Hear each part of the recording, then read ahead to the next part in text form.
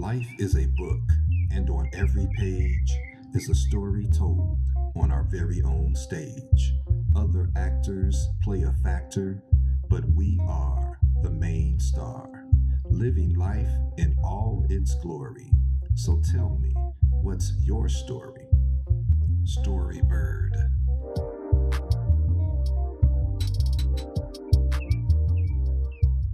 This is Eric Tucker bringing you another episode of the Storybird podcast. Our guest today is Liffort Hobley, former player in the National Football League. He played college football at Louisiana State University. His professional career spanned 7 seasons with the St. Louis Cardinals and the Miami Dolphins. Liffort is also the president of the Dallas chapter of the NFL Alumni Association. Liffort, welcome to the show. How are you doing today? Eric, thank you for inviting me and doing very well. As we forge forward in the U.S. through our national pandemic, and of course, it's been very, very kind of just a little frustrating to basically, to say the least. But hey, life goes on. Indeed. And hopefully good things come from it. I think everybody's learning to do things a little differently. And that's what you do when you learn to adapt and adjust, right? That's for sure. And as we move forward, everyone else, I've been working from home for now, I believe, a month and a half, almost 2 months now. Something that, basically you always should be ready to do or get accustomed to as we grow the technology markets out there and give you opportunities to basically not have to be in an environment or drive an hour, 45 minutes to an hour every, 360 just to travel to basically provide for your family. So I'm happy that my company has the ability and also the resources to basically let us collaborate still with our new customers, customer base, and friends and family in the manner that we do. Indeed. And let me just say this right off the bat. You're a product of C.E. Byrd High School in Shreveport, Louisiana. And I think it's only fitting to have you as the inaugural guest Isn't it for the Storybird podcast. Storybird. So yeah, how about that? I love it. And I really appreciate your time. But tell me, what was it like for you growing up in Shreveport? Well, I tell you what, like other young men got opportunities just as everyone else to do things in a small community. Basically, Shreveport, Louisiana. It's never been known as a big city, but it seems to get a lot of attention, mainly due to the fact that casinos are definitely prevalent in that city, and it's only about, I'd say, 200 plus thousand population-wise, pretty small city, but we get a lot of traffic. As a kid growing up there was, pretty, I would say, neat. It was actually a situation where, you grow up and you just move forward as you progress and see things happen. And as you go back and if you try and help as far as implementing changes or people that can implement changes. So that's been a progression for many, many years from being from a small town and have an opportunity to go back and be a part of that, what they're doing now, and based on how we were in 30, 40 years ago, things have definitely changed for the better. But there are still some things that are actually still need change. And of course, hopefully, as we get through this, change will definitely happen. We look at growth in a way where now that I would say I-49 project that has been actually going on for the past 40 years. Hopefully now that they're moving forward, the stretch of that will actually finally connect from the north side of Shreveport to the south side of Shreveport heading to Baton Rouge, where I-49 needs to connect, which has been broken for about 40 years. So as we move through that process, continue to watch it to see how this move forward. So hopefully our leadership there is actually established that link where we can continue that process. Was Shreveport a big sports town when you grew up?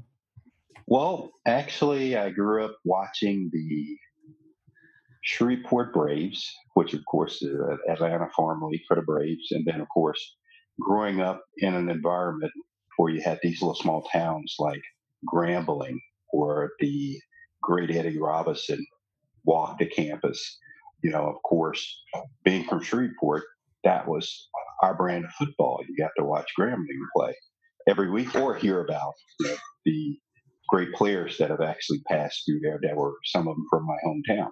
And of course, LSU being down south, 4 hours away, you got that brand of football. You got the other small colleges, the Louisiana Techs, the Northeast Louisiana, which is University of Monroe, and of course, University of Louisiana is the old USL.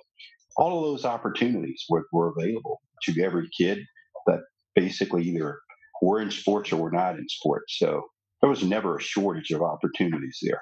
You Hmm. just had to apply yourself. And that's what it takes. When you apply yourself, you actually reach out and move forward. Who taught you the game of football?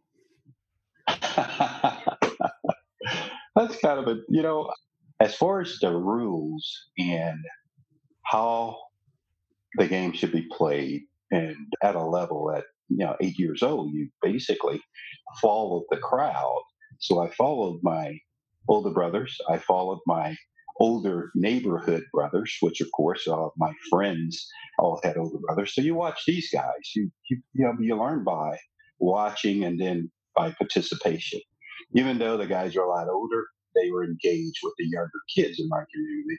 So either they were coaches, or basically they would actually act like coaches and have the younger guys playing these little hodgepodge sandlot football games, or touch football. Sometimes they basically turn in and tackle. But fortunate for me, there was a lot of athletes before me that were in my community, so I got a lot of coaching and teaching from my neighbors and friends, and my brother's older friends. So it was basically an opportunity for me to learn from the community: football, basketball, baseball, what track was all about. So getting that collaboration from my neighbors and friends was pretty simple to pick and choose what you'd like to do. So with them basically giving me the background and also the guidance, had a few coaches that were high school students as a kid. So I learned from a lot of guys like Frank Ashley, his brother, and his friends that were available to coach kids in the community. And then, of course, you move to the next level and you grow and you get guys like Jim Davis, who was a really awesome baseball player at Oklahoma State, but Shreveport grown. And then, of course, high school baseball players that were available to us, basically to help teach young kids in the community about baseball, football, basketball, and then, of course, the respect of rules and regulations behind it. So those are pretty neat opportunity for me growing up as a kid to engage and have those sports, and also a facility to go to, like Shreveport Sports and Recreation, which spa was a part of my life for many, many years, all the way through high school. So when I go back, I take that drive through my old neighborhood just to kind of reminisce, to see what that looked like today and what it looked like back then when I was a kid. Right, and it's hard to give back if you don't ever get back. So it's wonderful to hear you always referencing the community where you actually got your start. And obviously, you went on to LSU, but who encouraged you to keep going on a high school level and work hard enough to try to make it to that next level in college? Well, when you grew up in a family with a mom that, basically just mom, that was it. Mom with 7 kids, but basically that was my older brothers and sisters had already processed this, and they were already moving forward to their careers, either in the service or the jobs that they actually obtained after high school. And then, of course, that leadership from my older brothers, watching them progress in certain situations. Some were good and some were bad. all the good things they did, I picked those things to mimic. I try to stay away from the bad things that were available. As a kid, you test your limits and you do things, like, hey, I probably had my first drink when I was probably 14 years old. So that didn't work out too well. Moving forward, you get to high school, and then of course you learn that you actually have a skill set that's different from everybody else. And you start to look and engage in situations where, even in middle school, moving forward to Broadmoor Junior High, I I felt, after becoming a teenager at 13, the transition started to happen then. And then, of course, when I got to high school as a sophomore, I was pretty prepared to fight for everything I wanted as a student in school and as an athlete on the field, on the basketball court, on the track, or on the baseball field. It was basically all team sports, so you participated. I had some of the same coaches that basically crossed over. And my football coaches were track coaches. My football coaches were baseball coaches. And one of my football coaches, defensive back coach, Coach Charles Thrash, he was the basketball coach for our JV team. And then, of course, later on in the years, became head coach for many, many years at Byrd High School. But getting the opportunity to transition from one sport to another wasn't that difficult. To stay the course as far as the classroom part of it, it was not difficult at all because the teachers made sure I was a participant in everything I basically showed up for. So my teachers were great as well. So they were very big influence on me picking LSU as a university. And then, of course, moving forward to my NFL career. I collaborated and stayed in touch with a lot of my high school teachers. And then, of course, one of my favorite teachers on the entire planet was Mr. Edward Jr. Caesar, who was an amazing guy. Followed me all the way through from grade school all the way through high school. He was always there and always available. Sounds like you've had a lot of experience in all these different activities, not only in the activities, but the coaches behind the activities. Let me ask you this. I want to know how you got to LSU and what position did coaches have in mind when you got there? And is that the position that you wound up playing to the next level? Well, I tell you what, actually, I played so many positions as a kid growing up. I was considered an athlete. So moving back, started out, my first position as a player at 9 years old, 8, 9 years old. I played center on our football team. I played center and linebacker because it was, basically I was a pretty good athlete and I was bigger than a lot of my other classmates that were approaching the fourth and fifth grade. I was actually a lot bigger than some of the fifth and sixth graders. So I got an opportunity to basically protect the quarterback and learn what that meant. Then, of course, as I move forward, basically as you become an athlete, you're doing things in the summer with your classmates that you're hanging out with, and you find that you can do things a lot better than a lot of the other kids that are basically in your class. So I got to do things with older kids, basically from the basketball court to just in the park playing football. I was picked to play on teams that most kids wouldn't actually try to participate in at that level. But as far as myself, I felt like I never felt threatened by older or by teenagers because I felt like I had to hold my own as an athlete against any teenager, even at 12 years old. Uh, I basically would get in there with the high school guys and hold my own on the court or on the football field, or even definitely on the baseball field because growing up as a kid, I was a pitcher. So that made a big difference when you could actually take out guys that are teenagers that, they get up on at bat and you mow them down one after the other.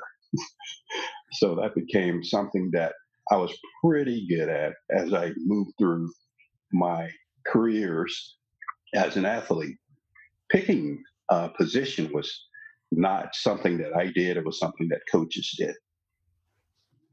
So when I got to high school, I was a tight end, receiver, running back, quarterback all my sophomore year. I played all those positions. And of course, my junior year, I played mostly running back and defensive back. And then, of course, I was the quarterback. I was a quarterback. And my senior year, I was the fourth starting quarterback, where basically didn't have too many plays defensively because we didn't have a backup quarterback. I was it. Backup got injured in a JV game, so I got no reps on defense, unfortunately. But just offensively, the only game I played as a defensive back was probably against considered one of the best receivers in the state of Louisiana at the time, Raymond Cowles, Northwood High School, and played one game at defensive back. Picked off a pass, ran it back for a touchdown, and we won that game. But still, I was still focused on things as an athlete, as a quarterback, and going into my senior year. And then, of course, to get recruited, you have to take what you are offered, because a lot of the schools were offering different opportunities to me at different positions. So I had to make sure that I chose the right university, and I chose LSU based on Bo Ryan, who was the recruiting coach at the time back in 19 going into the 1980s. He was the new LSU head coach. Basically, had just took on the job, came around, recruited me during the basketball season. He and Coach Greg Williams, and I got an opportunity there. So I thought, after visiting all two or three, 4 or 5 other schools, there were really opportunities: Tulane, Ole Miss, and a few other, basically schools that were local schools that I also took visits to as well. I stayed within the, I'd say, community, the South, the SEC area, because that was my choice and my brand of football that I was used to watching. And some of my favorite players during that time as a kid played in the Alabamas, the LSU's, the Ole Miss. Watching those universities as a kid, you grew up in the South, you watched that brand of football. Oklahoma even.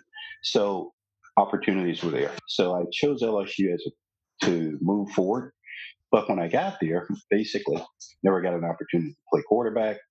Didn't bother me one bit to make that transition to defensive back as a corner, starting out as a freshman, then to safety as I grew into my body, became more of a hitter than a coverage guy, but had the speed to cover as well.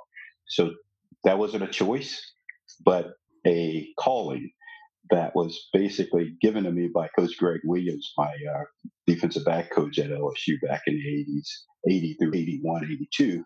And then he moved on. I stayed the course. I grew into, of course, that position and just catered to being that guy that could actually develop from a offensive player to a defensive player. And you've seen that so often where guys that are athletes versus quarterbacks or receivers or defensive back, and you can pick and choose what you're going to feel more comfortable doing. And I felt more comfortable being a defensive back versus quarterback, even though I could probably outthrow a lot of quarterbacks at that level, at that age, coming into college.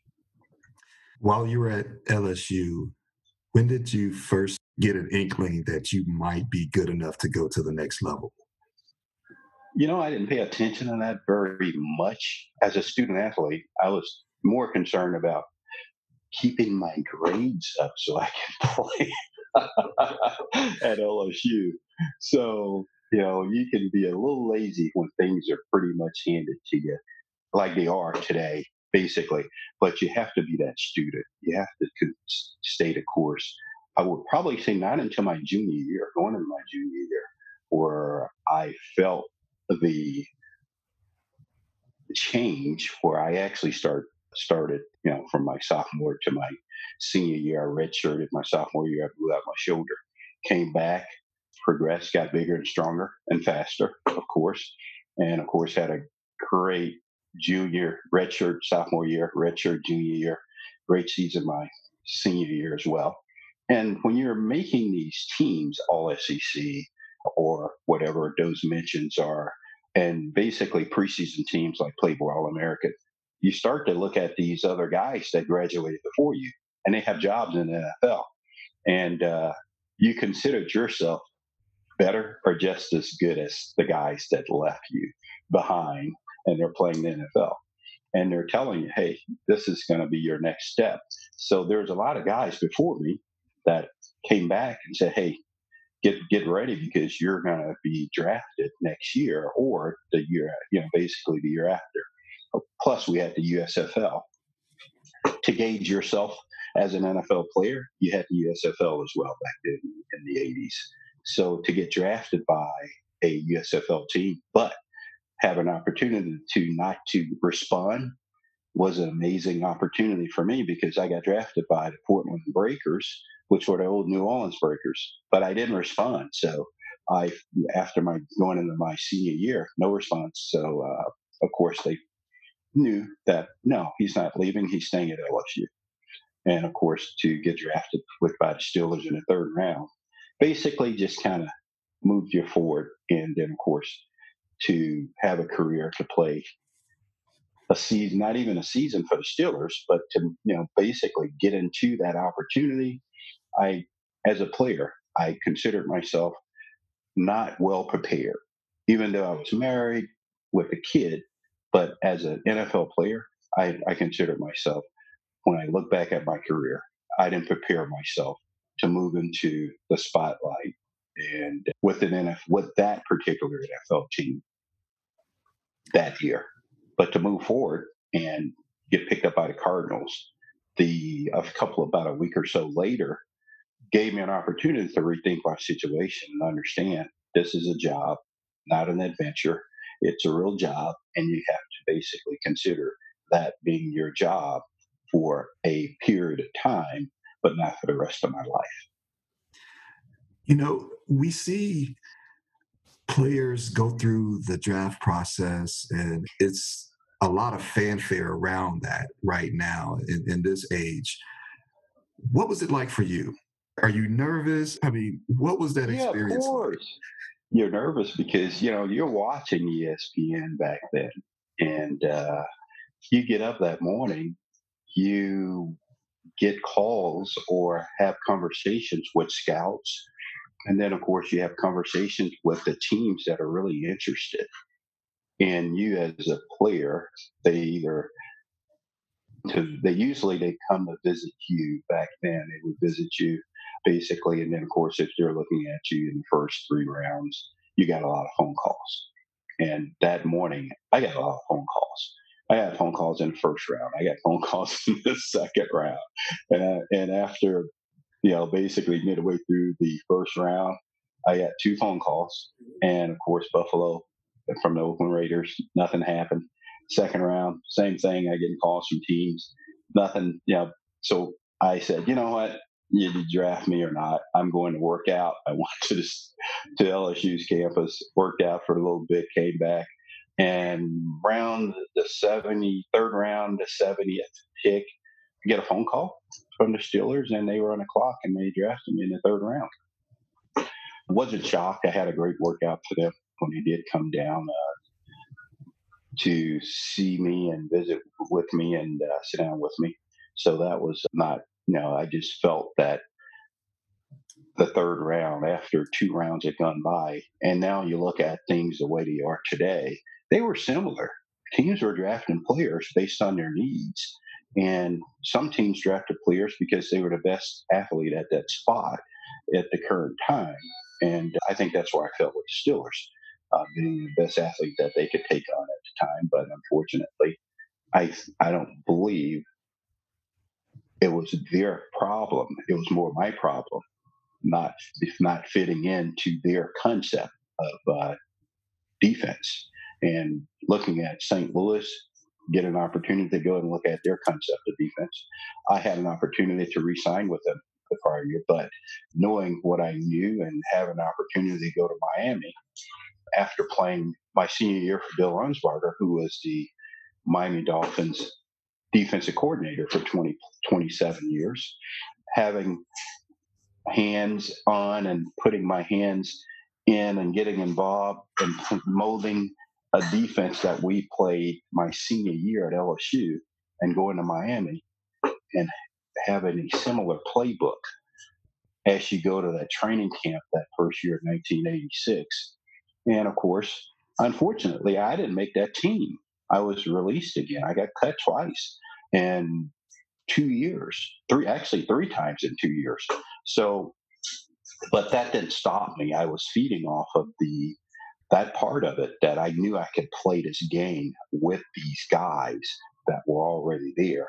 I took a year, went back to Baton Rouge. I worked for a full year, basically. And I don't think I worked out in more than 10 days that year, 1987. I my think probably thankful that I had a full time job and I was working to feed my family at the time, and the opportunities were there to go work out every day. But like I said, when you have a full time job, you're working 10-hour days. It's tough to actually get back in the gym, especially going through that. I went back to Miami in May of the next year of '87, and if this gets out, it probably will. But I didn't work out the entire time, lift a weight, run, or anything. I got to Miami in May, actually in April. We relocated completely because I needed to focus. I ran a 4.540, not having worked out since I left training camp in July of 1986. And that was it from there. I just plowed ahead, worked out every day, stayed in shape, did everything I needed to do, stayed in the classrooms and things like that. That entire off season, picking up other things that I've actually missed in '86. So I was prepared. The only thing I wasn't prepared for is the strike, 1987 strike. Wasn't prepared for that. It worked out though, because, looking at my situation, I just said, you know what, I made this team not because um, someone wasn't as good as I was. I made this team because I worked my butt off, and I didn't get to this level to. I'll let the attorneys in the background, but all of the players had the decision to make, and I made my decision. I crossed the pitching line at game 2 of that strike year, and went back and played in 2 strike games. And then, of course, from that point on, I moved forward with my career with the Dolphins. And that 7-year stretch with the Dolphins was amazing. I enjoyed every moment of it, even the strike guys that I played with. It's a level of football that you really never get an opportunity. Very few get an opportunity to do this. And I didn't want to miss any of it. And, a few injuries along the way. Got, through those knee injuries, basically little small things sometimes. But to have a career of 8-year stretch in the NFL, to have an opportunity to achieve records and goals. I still have the sack record as a defensive back for the Miami Dolphins. I think I'm tied with Jerry Wilson, we both had 6 sacks as defensive backs, and no one's broken that record yet after 30 plus years. So things like that you can look back and reflect on. NFL films, basically sharing data with you after so many years, things that I've actually applied myself to. I was having conversations with one of my former teammates up in Pittsburgh many, many years ago about getting information and getting guys data on their best plays that they've accomplished. So basically, I got that just a month ago from NFL Films on a thumb drive, and I'm looking at those videos, and it's like, oh wow.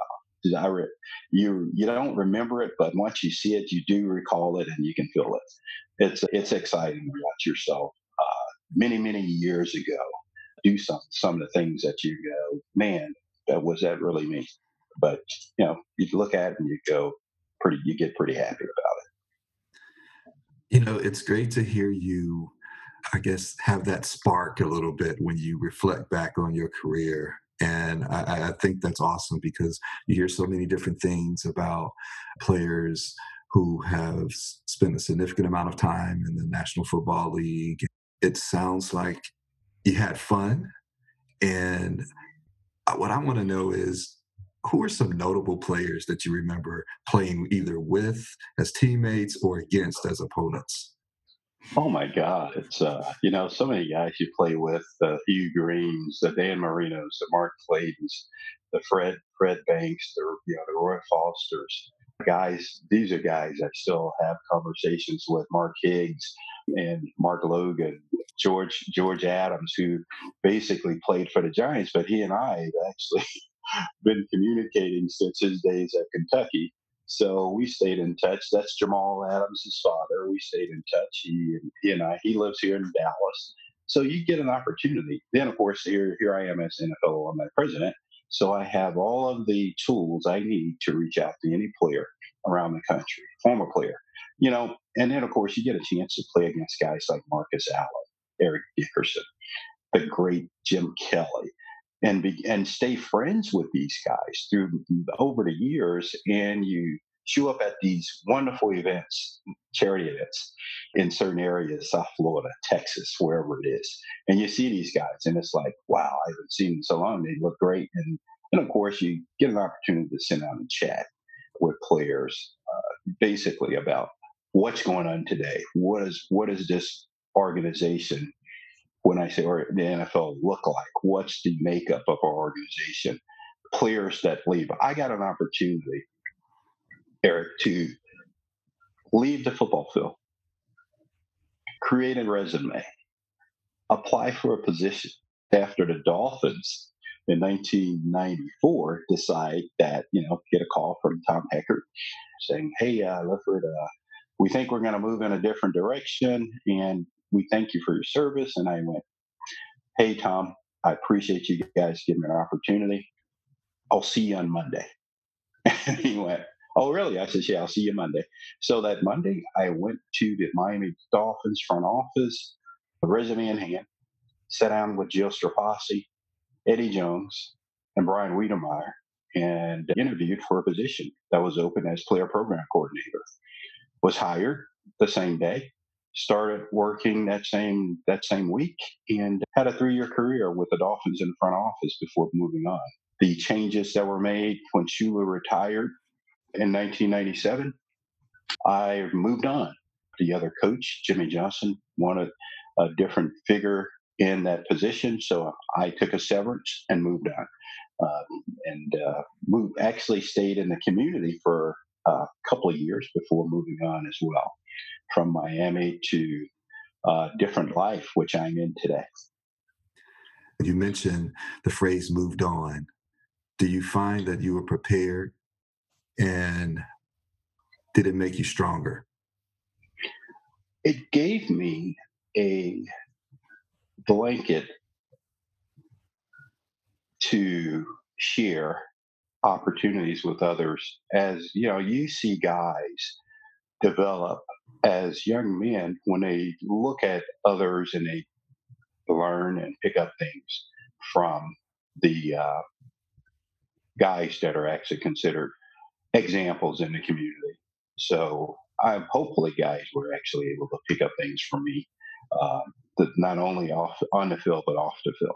I was involved in the community in South Florida all of the years I was there, as far as the being that guy that actually would go out in the community and find the resources for the areas that needed the resources, or get our guys together to obtain the resources that were needed for certain communities, be it media or financial or whatever it may be, for kids, for that community, whoever was having an issue or whatever group was having an issue.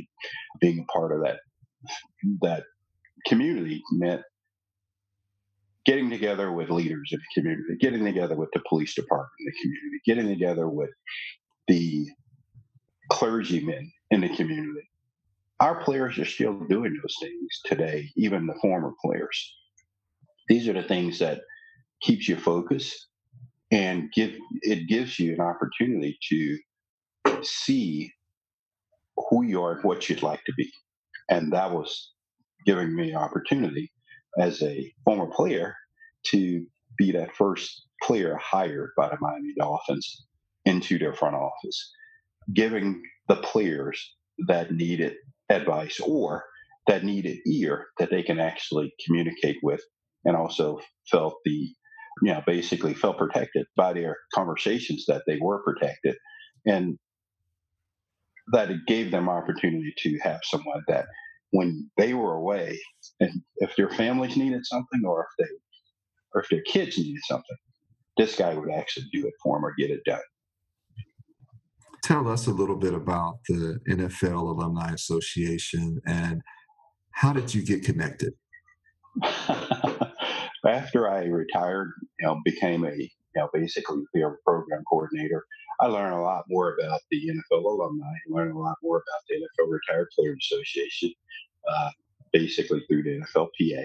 NFL alumni, we had a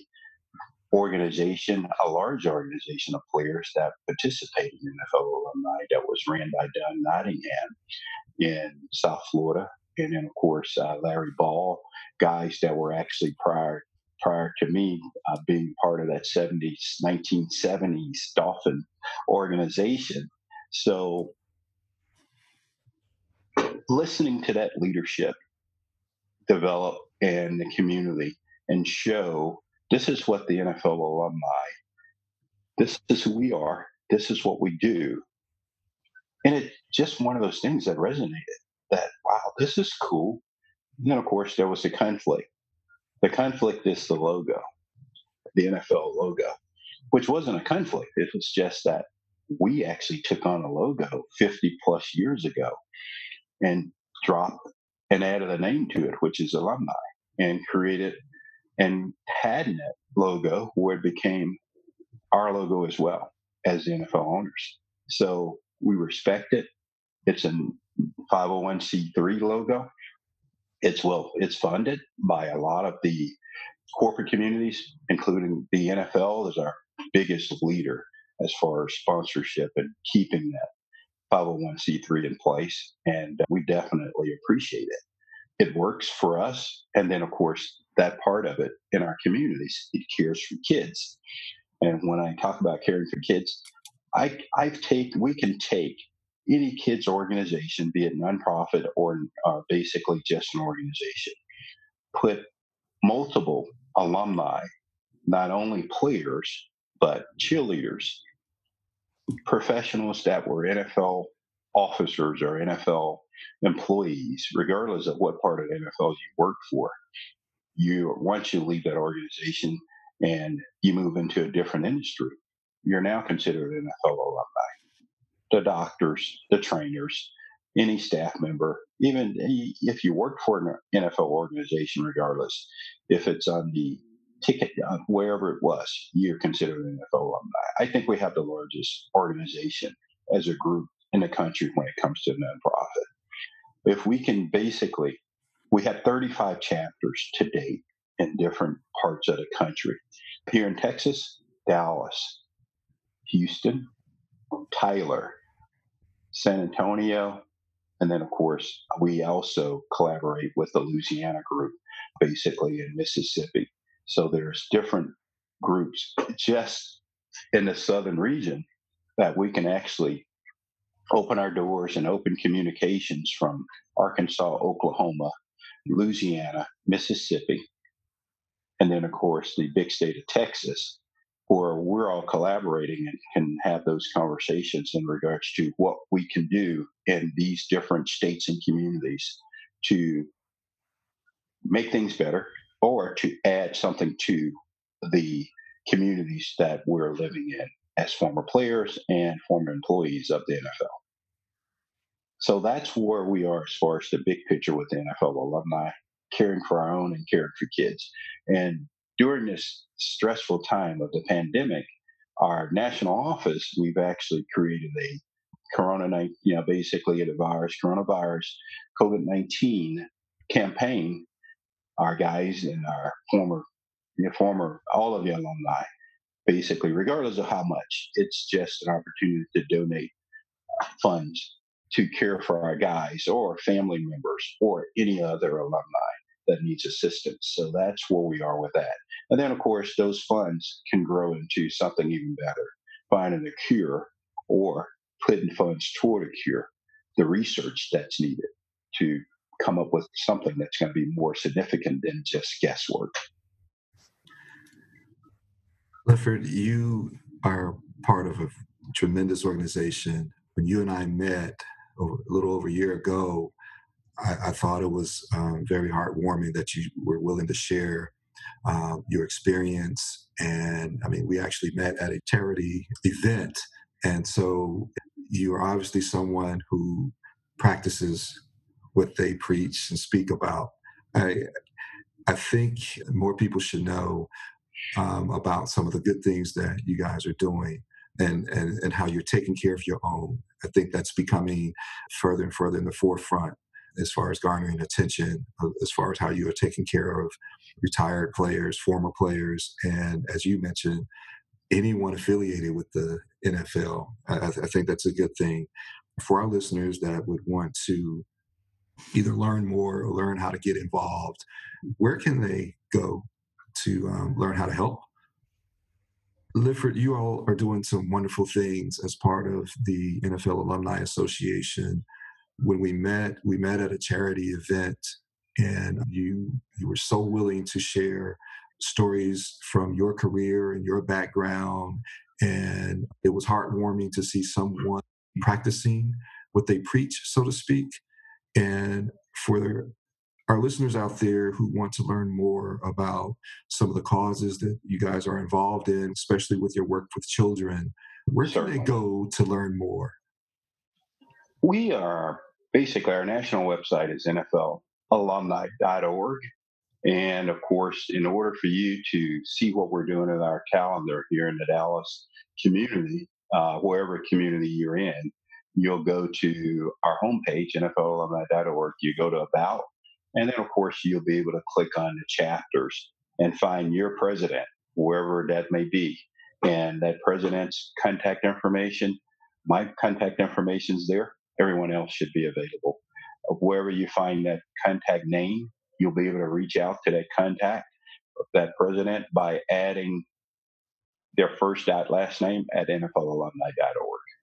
That'll get you in touch with the president of whatever chapter you're reaching out to. So with that said, we also have partners that are actually collaborating with us, and some of you may know some of the partners that we actually have attached to our website, so feel free to browse around. We also have the ability to add associate memberships. Associate membership would be organizations like yours, Eric, and Eric Media. So you can actually obtain a association membership and receive an NFL alumni associate member card electronically, which you download to your phone as an app. And of course, the membership fees, our players, former players, and associate members pay membership dues each year. And that's how a nonprofit organization continues to operate and share financial opportunities with people in our communities that may need it. So even some of our players at time, former players, basically possibly needs help and services that are provided. So healthcare services, these are some of the things that have been added as we move forward by the NFL Alumni Organization, and then, of course, the NFL, basically to help and support and financially support us as we move forward. And so, as we move forward, this platform is built to get out there and see our caring for kids part that we do. There's so many great board members of this organization, and our leadership is stellar. Former players are leading us in every way that's known. Our CEO, Beasley Reese, he's a Texas-born great, played for the Cowboys, played for Baylor, played for the Giants, and a great person. Bart Oates, same thing, great great guy, great leadership. His brother lives here in Dallas. He's an attorney. He's a former player as well. And Brent's been here for a long time. So we have players, former players, that are involved in each and every community. We also have some of the spouses that are leadership in leadership roles with our organization as well. So former cheerleaders and spouses of former NFL players, and some of our spouses are widows of former NFL players that have taken leadership roles in our organization. So it's a vast, awesome family of friends and associates that we get to have opportunities to grow the organization. And I'm glad I have a local organization that came on this year, and I've been associating with for over the past 3 years. And he's built a great brand to help us in the community here in Dallas support and not only financially but physically have products to support our community. Infusion is that water company. You'll see a new organization pop up on our website in the Dallas area, and I'm loving it. I think this product's going to be one of the cutting edge products for the Dallas chapter and our other chapters around the country as we grow. Well, we are excited to learn more about the continued efforts that you have serving the community. Great stories. You have to come back and keep us abreast of additional activities that you have, and especially in that DFW area. We look forward to that, and we just want to thank you for stopping by and spending some time with us here on Storybird. Oh, it's been awesome, especially to have the title Storybird, and I was a Bird High School graduate. I have to repeat that because that's awesome. When I saw it, I went, "Wait a minute, this is awesome." Eric, thank you so much for having me on. Anytime you need me, hey, I'm here. As you can see, I love to talk. Likewise, my friend. It's been fun. Hey, you have a good one and stay safe, okay? I appreciate it. Thanks, Eric. All right. Take care.